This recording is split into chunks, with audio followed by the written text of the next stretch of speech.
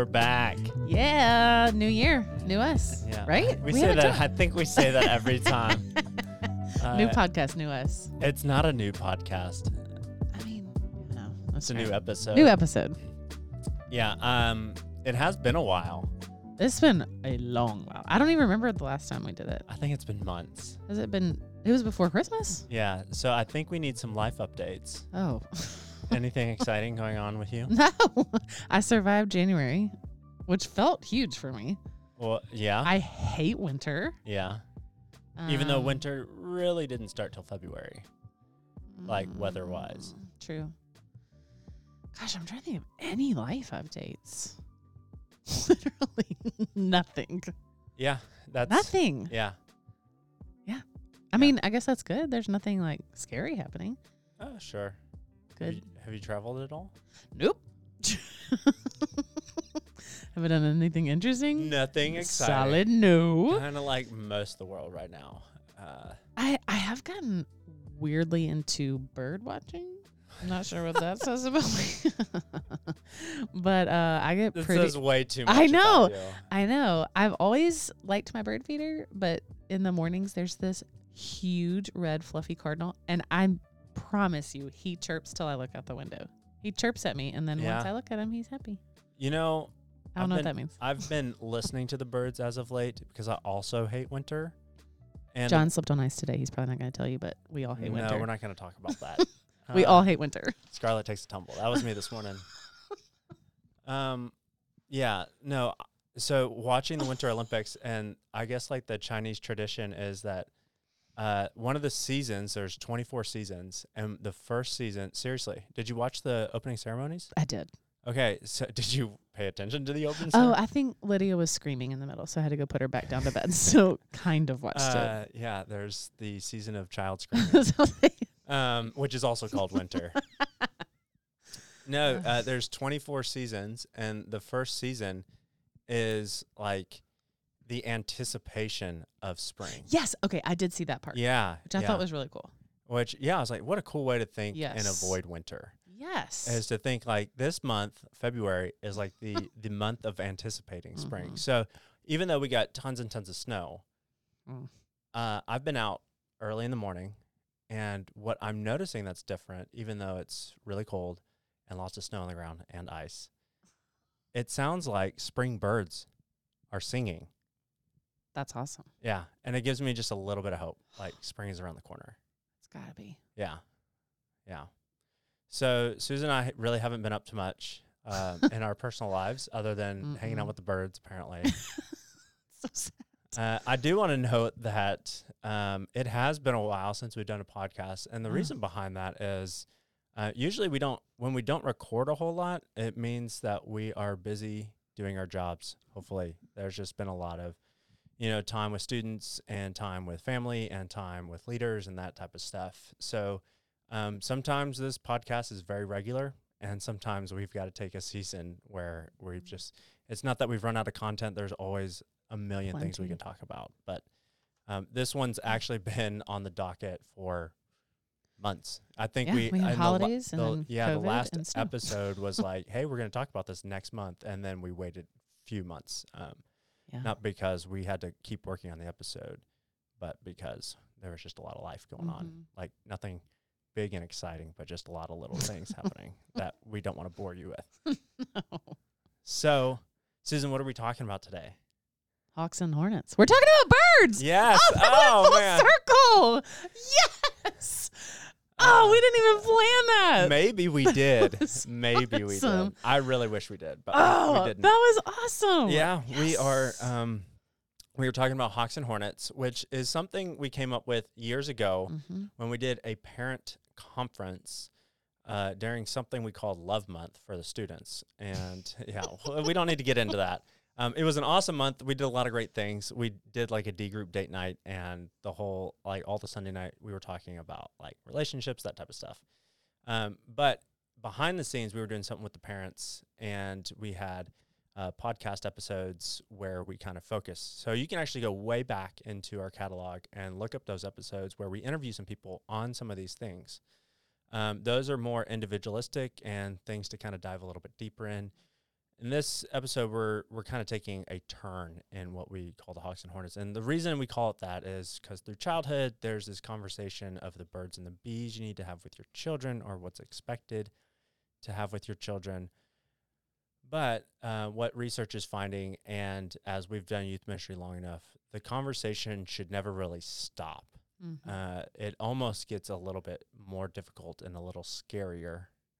And so it's the hornets. Yeah, and the hawks. So like predators, predator versions of the birds and the bees, something that's going after you and attacking you. I know it sounds funny, but it's so true. It's so true. It's so and so we're talking about things nobody really wants to talk about in general. And especially nobody wants to talk about with their teenager because absolutely not. It's super awkward. And no teenager wants to talk. No, they don't. About it. No. With their but parents. Just like any parent, no parent wants to have the birds and the bees conversation. No. And but yet, whether they are told by their parents or the world will tell them about the birds and the bees. So those are really your options. And same goes all the way through their upbringing, through when they leave for a job or for college or whatever it may be. The world is going to be telling them a message about these things, or you can also enter in on that conversation. So that's why we're having this conversation right now, because we believe that the conversation isn't one and done, but it's ongoing. Absolutely, which makes it less scary, actually. Yeah. Which is kind of funny. Yeah. The more we've gotten into this, the more that we've talked about it, the easier it's become. And quite frankly, because the world is so obsessed with some of these topics, teenagers are more than willing to talk about it than ever. So it's not as hidden as it was even like when we were growing up. It's not this like we can't talk about it thing anymore. Yeah. So for our listeners, we want you to know, as we were prepping this episode, we realized, hey, we've got a good amount of content here. We're actually going to break it up into two episodes. This one's more of like a foundational, like what do we all need to know and be on the same page about? And then what do we do with that information will be episode 2. So hang on for a 2-part.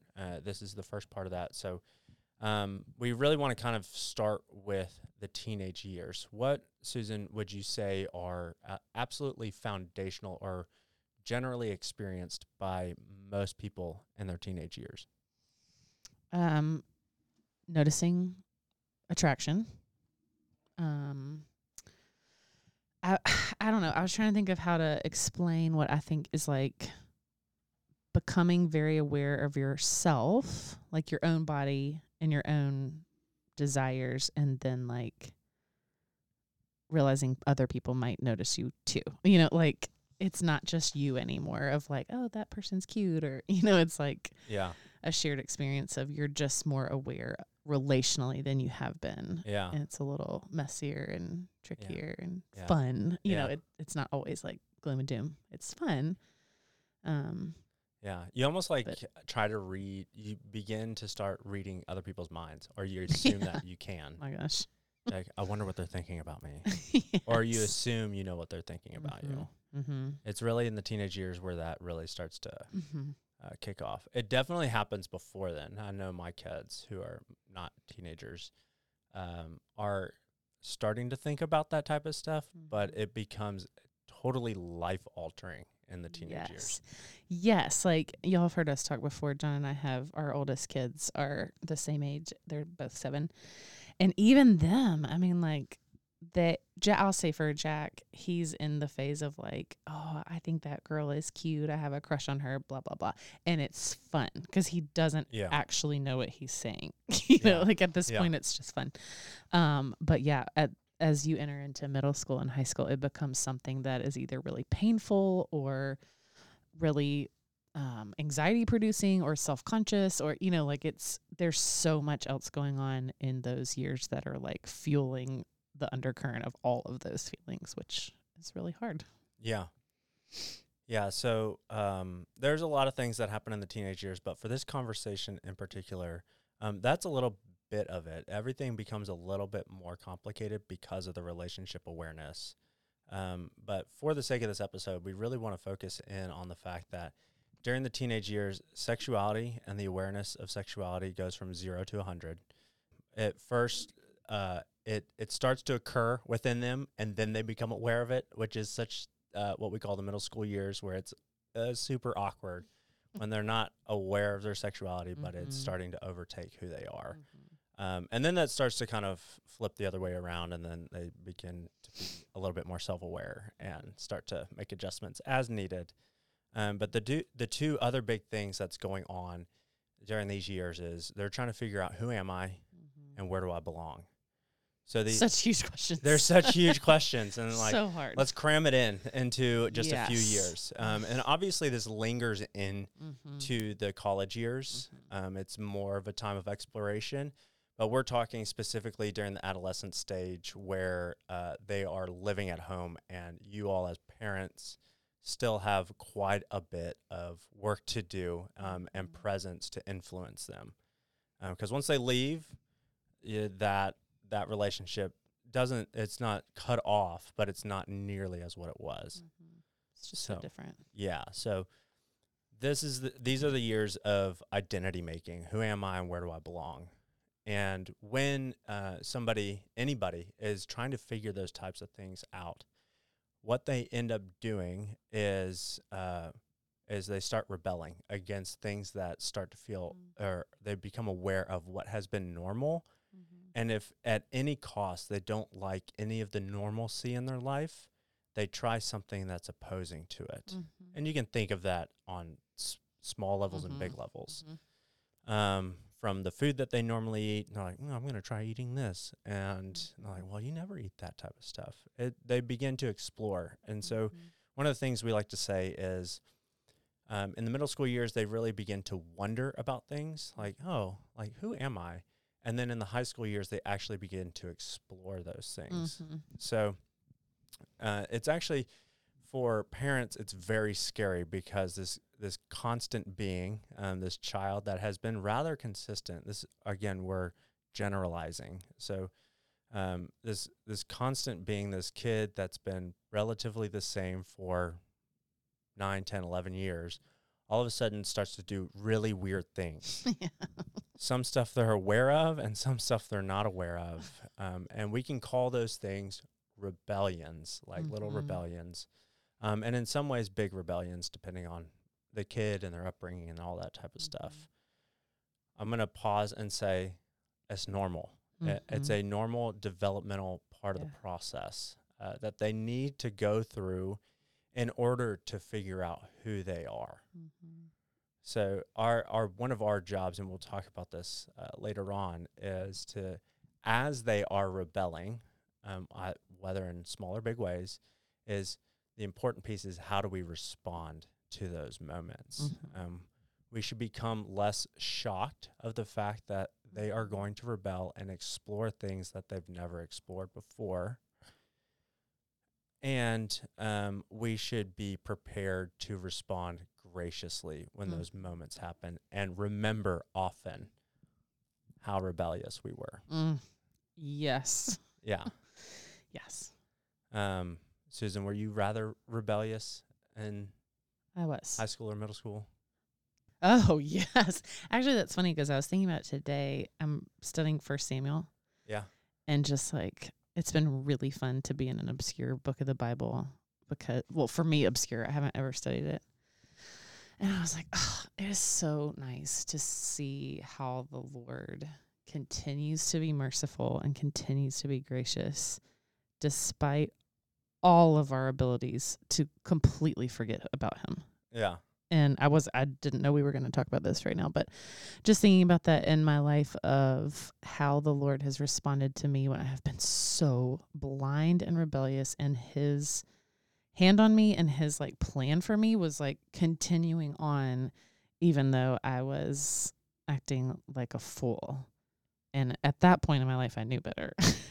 Like, you know, it was just dumb. But yes, I was thinking about that today of like the place, the difference between like conviction and shame, and like how, you know, shame can enter into everything we're probably about to talk about. Like that can be really powerful and good. I mean, in bad ways, but how God uses his conviction in really good ways. And it's like this crazy dance that Yeah. all does a thing together Yeah. in our rebellion. Yeah.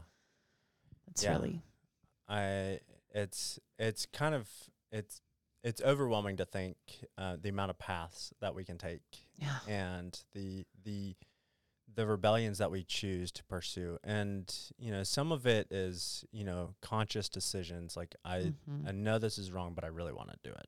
Absolutely. And then there's other scenarios where I'm not aware and I'm doing this because it feels right, type You thing. stumble into And it. so almost. that's to sum it all up, is this stage of life is they're trying to figure out who they are and where they belong by exploring different emotions, saying, I really like this and I like the way that this is making me feel in the moment, and I'm going to see how far this will take me.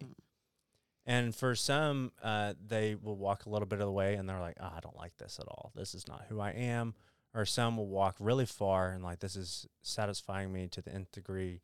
And this could be anything. It could be anything from, relationships to video games to food. It could be from the whole spectrum of things. Yeah, I was thinking a little bit as you were saying that. I was like, I wonder how much of it, like in my own story, I think some of it was like fueled by control. It was something that I could control. It's so interesting how that becomes also like part of that bigger picture of like when, as you're growing up, you're becoming more independent and you are trying to decide like, who am I? And I want control of who that is going to be. I want to pick off the shelf like who I will be, which is like an incredible, like, grace of the Lord to say, like, I'm going to let you be a part of the creation process of who you will be. Yeah. But our sinful nature tends to, grab at the quickest thing or the easiest thing, or the thing that everybody's doing. Yeah, or the thing that looks sexy to the world, of like, I'm going to try this on because this seems, it sounds so dumb, but it is so true. Like, everybody's doing it. Yeah. Even just fashion, like those things, when everybody's doing it, it matters when you are in that stage. Yeah. It's powerful.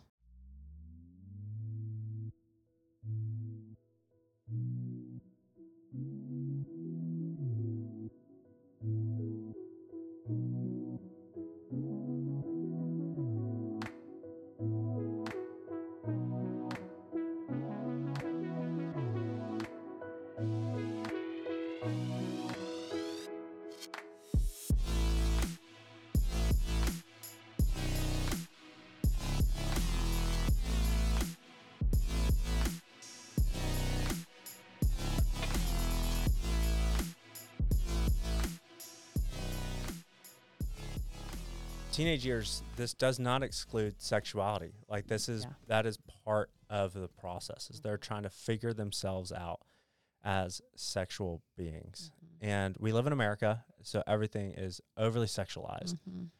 We are also living in 2022, which says you need to pick which sexuality you are. That wasn't as much on as part of the headlines, 10 years ago, 15, 20 years ago, but it definitely is now. And so for a teenager, that is on the shelf of things that they need to pick off and say, I need to figure out which sexuality camp that I exist in, because clearly there are camps and I need to figure out which one I belong to. The reason we're having this conversation is that whole process for a teenager today is not scary. They just see it. This is just about developing who I am. This is what I'm supposed to do. I'm supposed to figure out who I am, and a part of that belongs to my sexuality. For the adults that did not grow up in this era, it feels very scary because we didn't have that really as an option, or not as an acceptable option. I'll say that. Sure. Not widely accepted as it is today.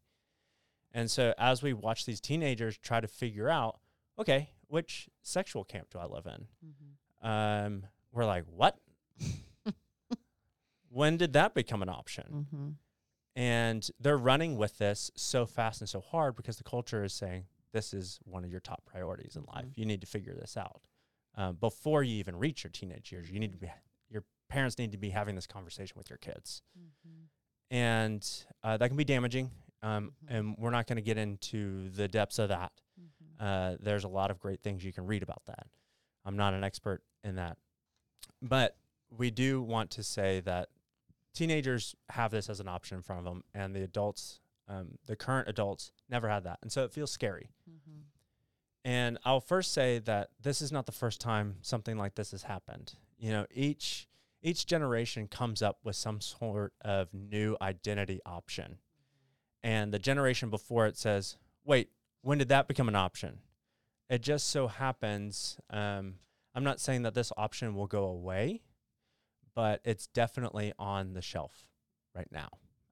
And so we as adults in the lives of these kids are really scared for them because they're making decisions we've never had to make before. And so we feel like we can't relate to them. And so we say, well, I know there's at least one camp you can land in that I can relate to. So I hope you land in that camp. And if you don't, we're going to have issues because there's just this wall between us.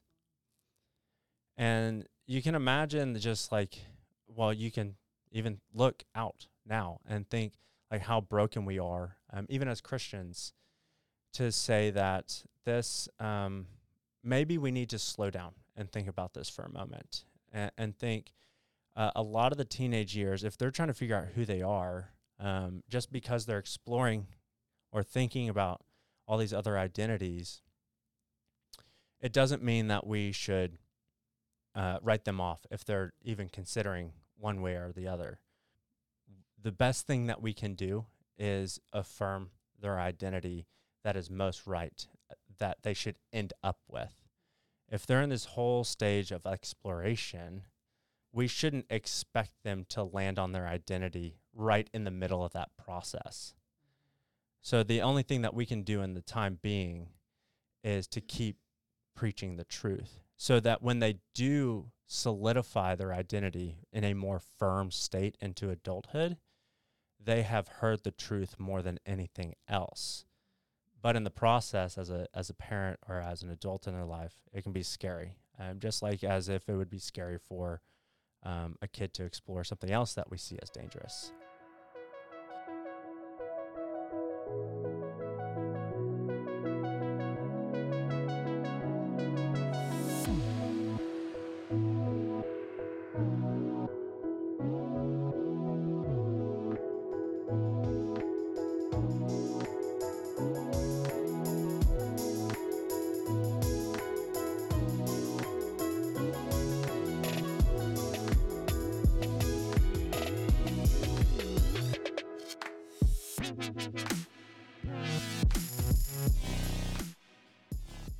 Okay, I want to take this in a slightly different direction.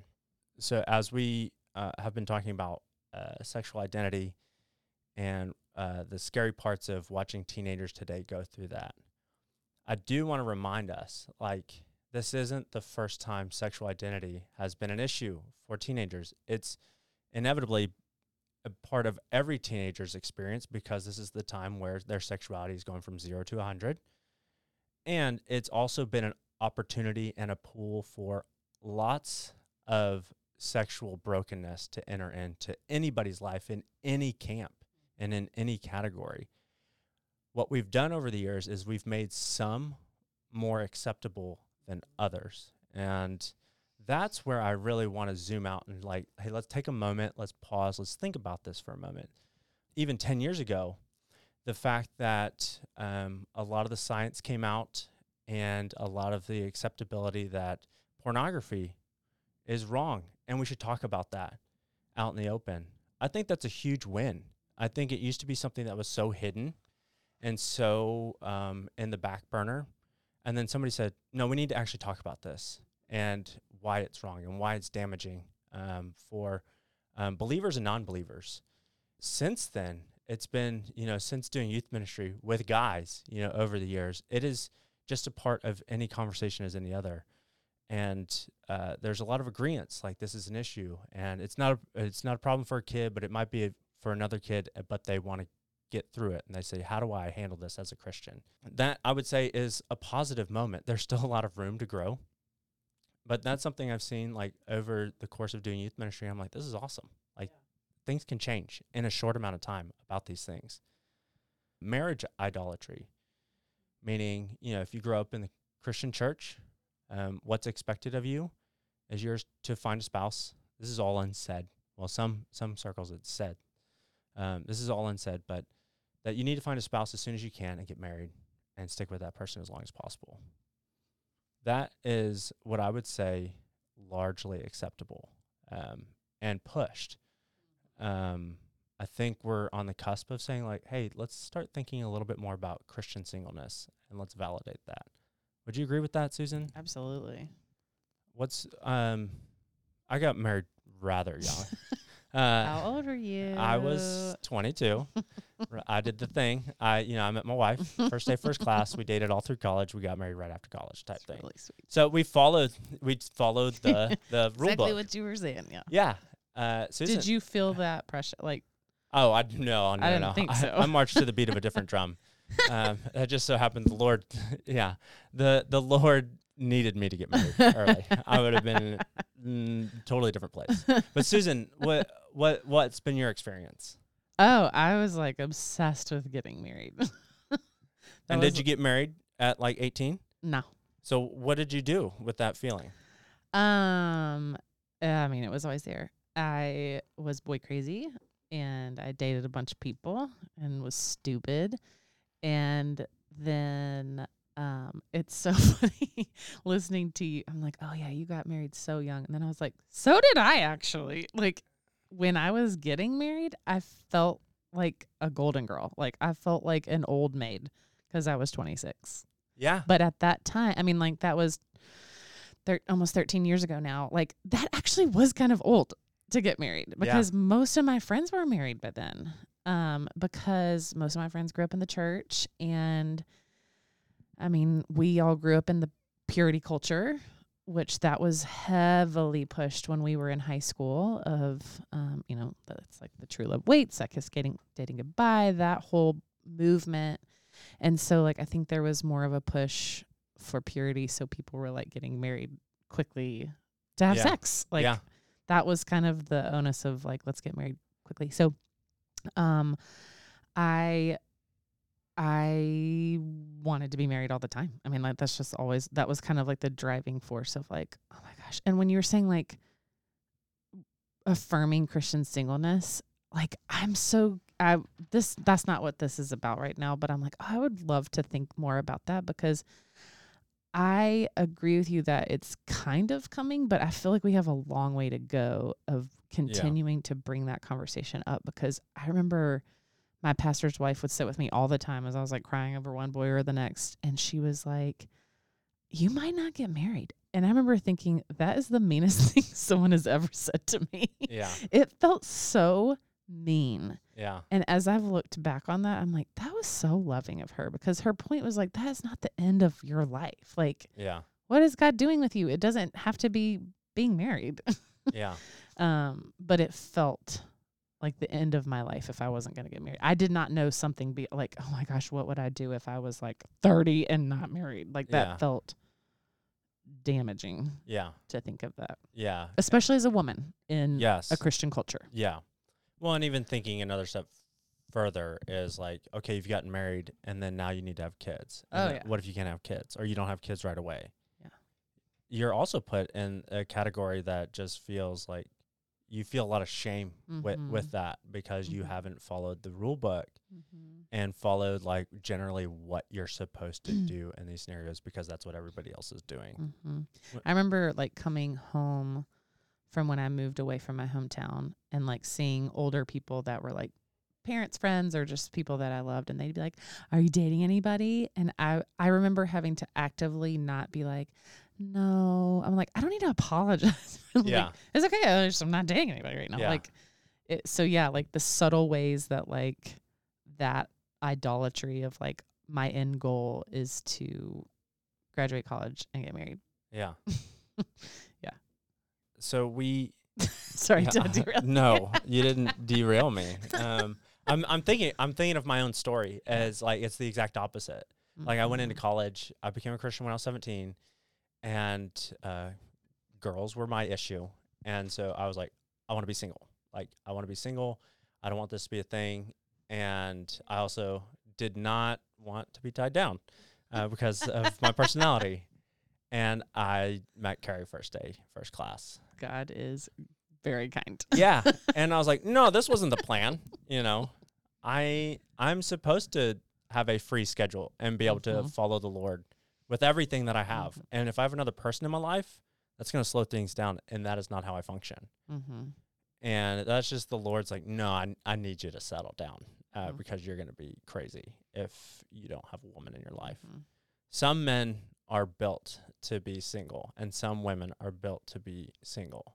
And it's awesome. And the Lord uses them in big ways. We know some people like that. And we love those people so much. We honestly don't know what we would do without them. Absolutely. Yeah. It's a big deal. Anyways, we are going so far down this. We're not talking about that. Obviously, we're very passionate about it. We're talking about, and these aren't one for one things. You know, the Bible says different things about these topics.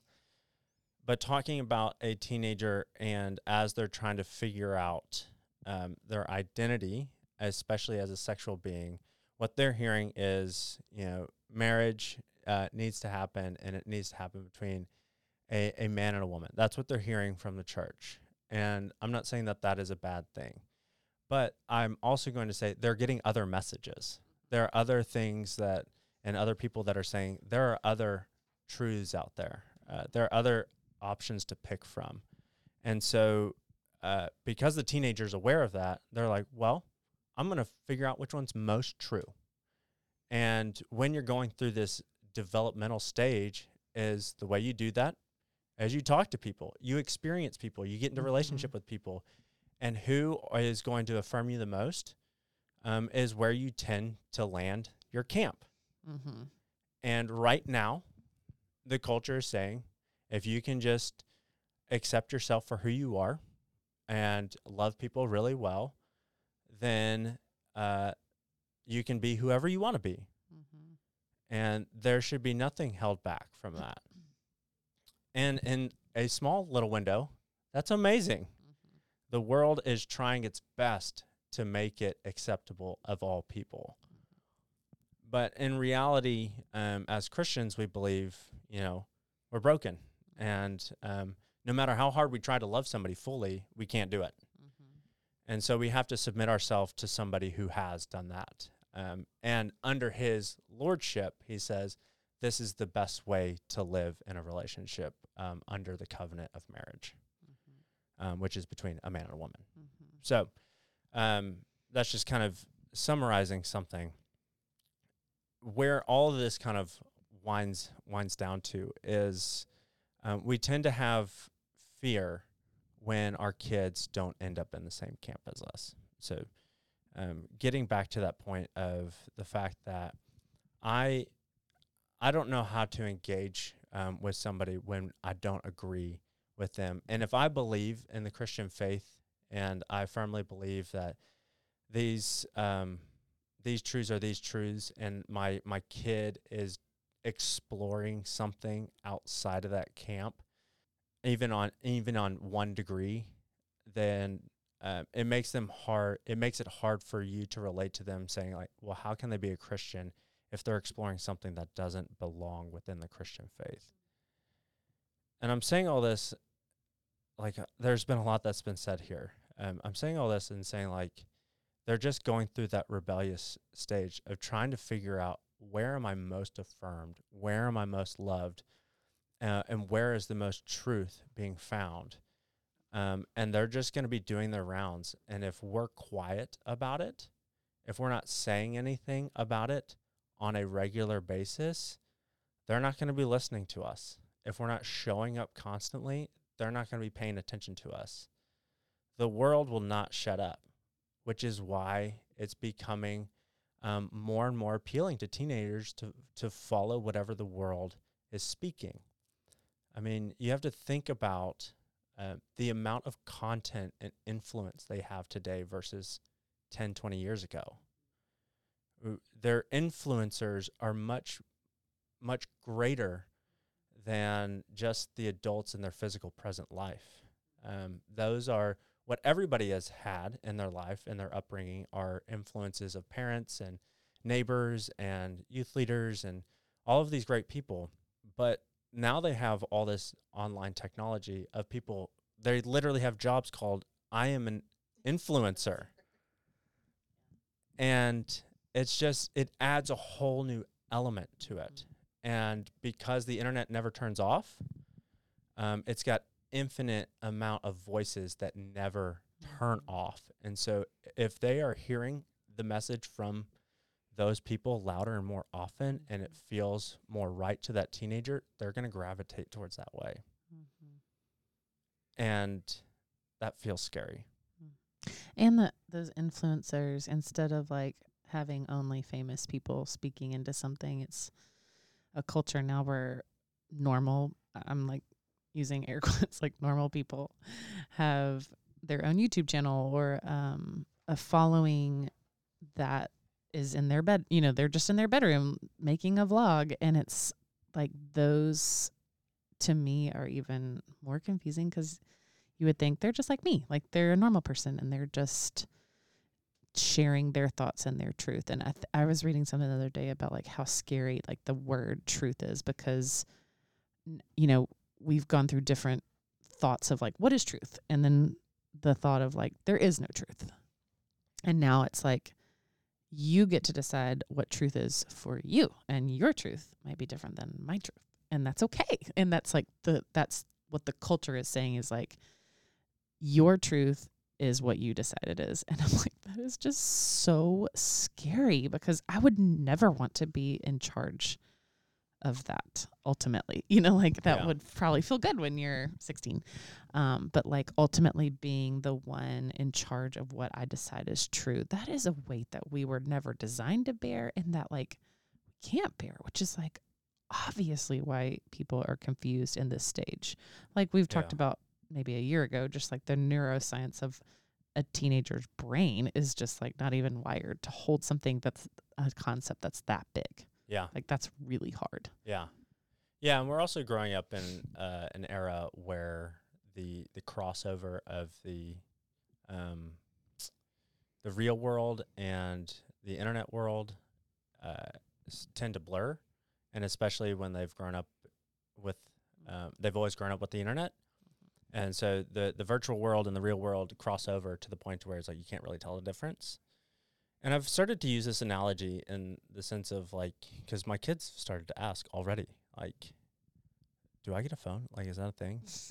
And I'm like, yeah, it's a thing, but not anytime soon. In 20 years. But I've started to think of the virtual world as something that's incredible. Like as incredible as, not quite as incredible, but it's incredible on the same scale of our own real world, meaning like the size of it and access to information and experiences.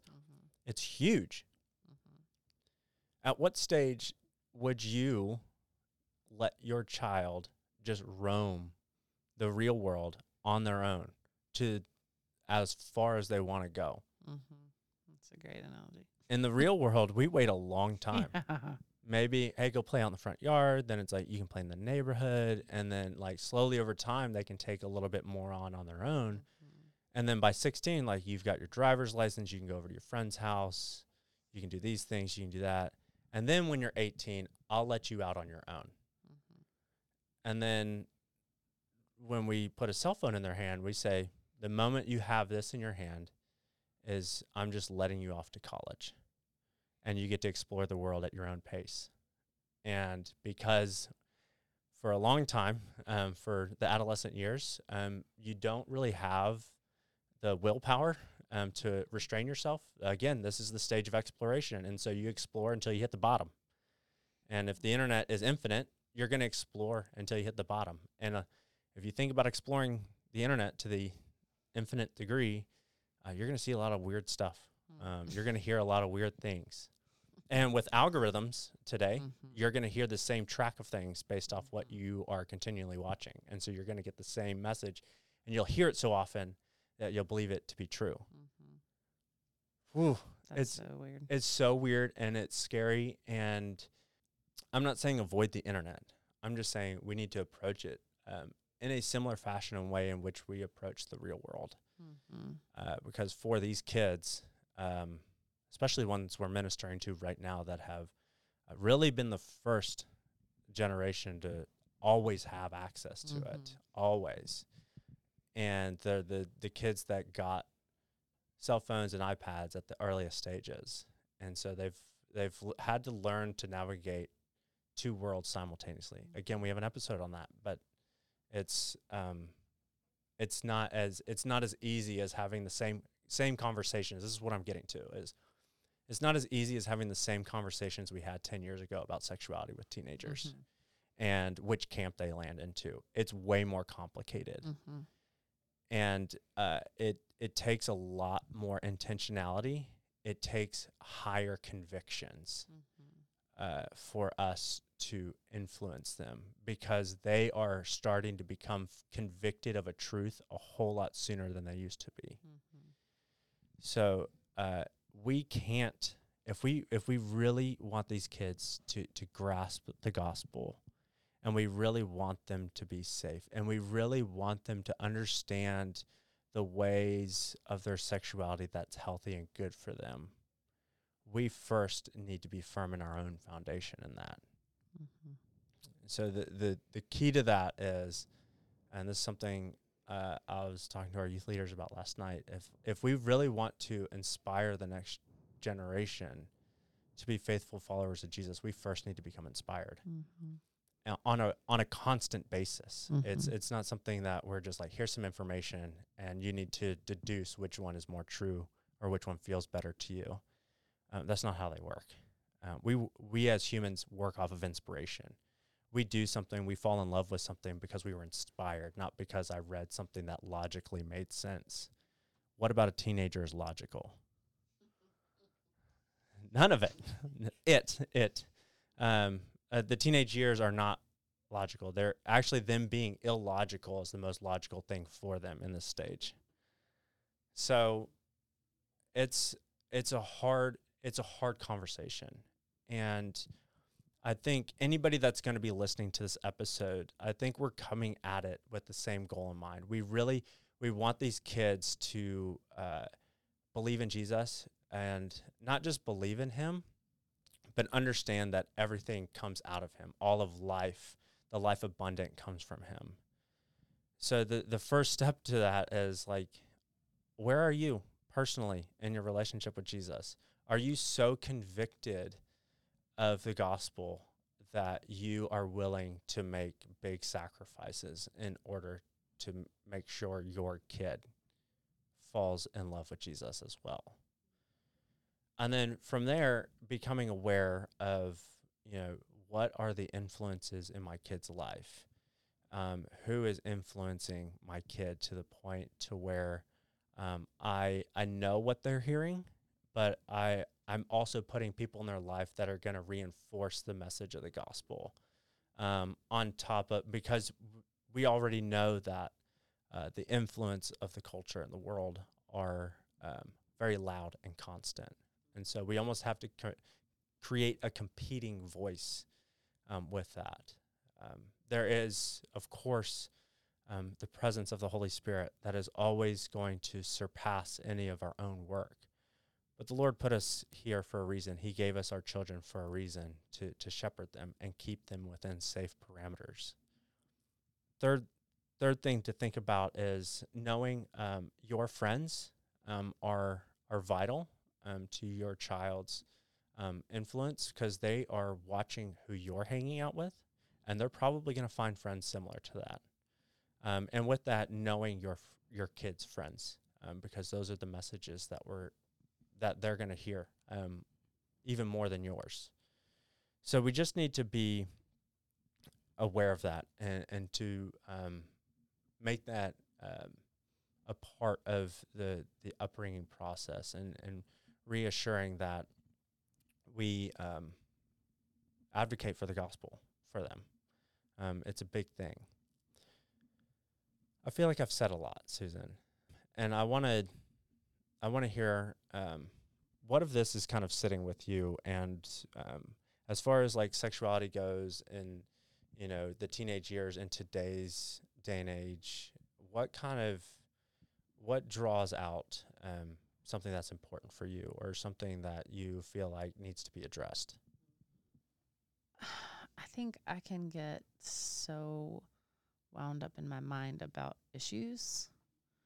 And I think sometimes it's helpful for me to take a step back, like when you were just talking about like our own relationship with Jesus and understanding his word and the gospel. Like there actually is a lot of comfort there. And like I think I can tend to want to get riled up about like, oh my gosh, how can I like protect my kids the most? Or how can I like there's actually a sign behind John's head I was reading while he was talking. It says, "The church of tomorrow is stronger because you are here today." And it's talking to John. It's like a sweet note that somebody left him. And I was like, oh gosh, that's so crazy. Like our job right now is to like, we're actually like pouring into these people who are going to be the leaders of our church in like a decade. And I'm like, at the end of all of this conversation, the actual goal is that they are just falling in love with who Jesus is. And like these things fall under all of that. And that, I think sometimes that's just hard for me to lose sight of like, I think I want to understand an issue so well that I could like so winsomely talk to someone about it. I'm like, it's really not about me having the right words. It's not about me doing it perfectly. It's actually about me continually pointing someone to who Jesus is. And like that feels out of control to me because I want control. And I just think about parents, a decade ahead of me of like, I'm sure you feel out of control all the time. And like when you were saying just even the friends that like I have my kids around that are my friends and the kids that they bring around, like how just being intentional with my time, and that's with my own relationship with Jesus, but like my relationship with my kids and their friends, like that matters. And those are like huge foundational building blocks to have really good conversations that all are based out of trust, which is like full circle of everything you just said of like those things all lay the foundation work to be able to be a voice that someone wants to hear when they're 16 and still in your house and like might actually believe that what you say is true. Yeah. And I think it's just helpful for me to step back and say like my biggest journey as a parent and as a D group leader is to continue to show who Jesus is, because he's going to be the one doing the work, and he's the one that's actually already said the truth. He's already said it. So we have it, we can point to it, but he's also the one like continuing to reveal it. And that's just helpful for me because that's something I have to continually remind myself, because I can get ahead of that. Yeah. Yeah. Yeah. It feels, we keep saying it feels like a lot, and it feels overwhelming. And we're sitting here saying that because we feel that, and we are not these kids' parents. Yeah. And so we know whether you recognize it or not, we know that it's a lot for you, even more so because these are your kids, and our kids are not far behind, and we're anticipating these conversations, and in some ways we are already having these conversations, and it becomes hard. But as we close, I want to say these couple of things. Is our decisions are dictated by our convictions, and our convictions come from what we believe to be true. And so if we want our kids to make decisions that are in alignment with us, we need to convict them of the same truth we believe in. And we are, as adults, really firm in that because we've gone through the adolescent stage of exploration. Not that we don't explore things, but we don't on the same scale as teenagers do. So we need to become aware of what we believe, rather than just helping. We can't help somebody make decisions if we don't know what we're guiding them to. So we need to become aware of that. And I'll give a little bit of taste of the next episode of when we think about that. Thinking about somebody who is same-sex attracted versus heterosexual. They both have sinful opportunities. Both, if you talk about, let's put two teenagers in a room and one is feeling same-sex attracted and the other one is not. Both have the opportunity to sin with their sexuality.